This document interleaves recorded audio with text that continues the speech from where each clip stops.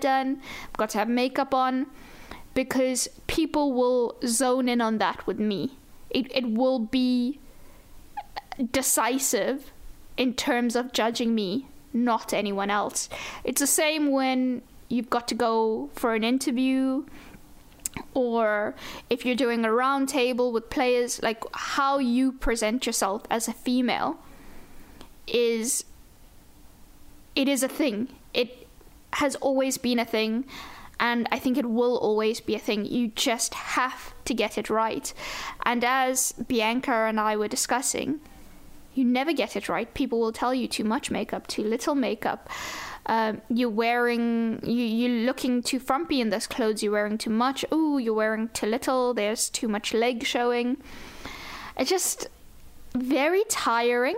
It's so exhausting. But like I said, unfortunately, it becomes such a part of the job and so much of what you deal with that you just become better equipped to handle it. Absolutely. And yet off of the back of all of that, off of everything that goes on sort of within the workplace, you've got all of these harassers and abusers who seem to think that seeing you with makeup on or just a put together appearance means that they, that it's almost just there for them, or that they can comment on it or like supposedly compliment you, like both you and Bianca were saying. They seem to think that seeing you do these vox pops just because you're made up or you've brushed your hair, unlike other men doing it, they think they can come up to you and invade your personal space and throw you compliments as if that's going to make your day and make you smile or whatever, when realistically, as you've just said, it's almost just part of your job. Hi, my name's Jo, and I've been watching football for more than 25 years now. I've experienced a lot of both verbal and physical abuse as a woman at football. Here are some of the main things that I've encountered. The worst one was probably leaving an away ground with another woman a few years back. Some men started trying to talk to us and quickly realised, even though we weren't wearing scarves or shirts, that we were away fans. They then started abusing us verbally, calling us brummy slags or bitches.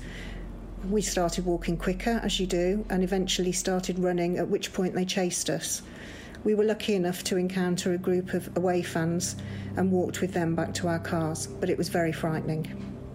I've also been pressed up against by an obviously aroused male in the crush to get to the toilets at half-time, and accidentally, on purpose, felt up, both breasts and bottom, whilst moving through the crowds in the concourse.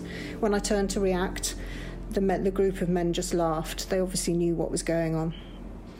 Most recently, I reported some racist comments to a steward, and as the men were escorted away, I was told in no uncertain terms I would get it the next match, you bitch. Fortunately for me, the club responded by seating security next to me at the next match. I'm very relieved that they took it seriously, even though the men did not reappear, thankfully. And that's just some of what I've experienced as a woman at the football, although it won't stop me going. My name is Louise Borden, and I'm the senior video journalist for Stats Before News. I've worked in the industry for almost 10 years, and in that time I've been a video journalist for my entire career. I've worked at many major tournaments, at football grounds up and down the country and all over the world, and there are some experiences that really stick in my mind, where the behaviour towards me as a female journalist, I feel maybe wouldn't have happened if I had been a male journalist. 2018, there were many instances in Russia where, as a female working in that country, I felt uncomfortable. One of the tasks I had to do was go and speak to fans after the games and get their reaction and get their opinion. I was at the stadium for the Poland-Senegal match, and Poland lost to Senegal 2-1. And as a result, a lot of the fans afterwards, a lot of the Polish fans weren't very happy. We were filming fans as they were coming out of the stadium, both fans from Senegal and the Polish fans.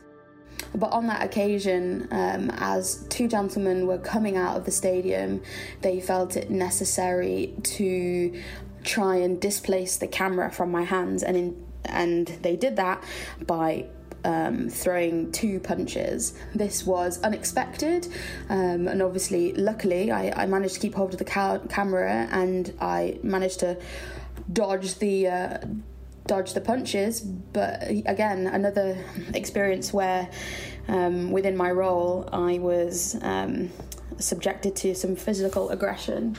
The semi-final, Croatia against England, another landmark moment for me in my career, a World Cup semi-final, an amazing experience, although again tainted by some of the things that happened before and after the game.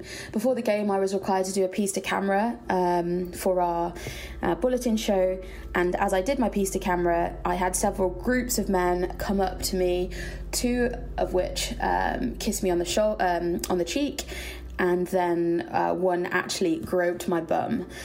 So again, there were many other journalists out doing pieces to camera outside the Luzhniki Stadium, lots of which were male, obviously, but were not subjected to an encroachment in their personal space as I was that day.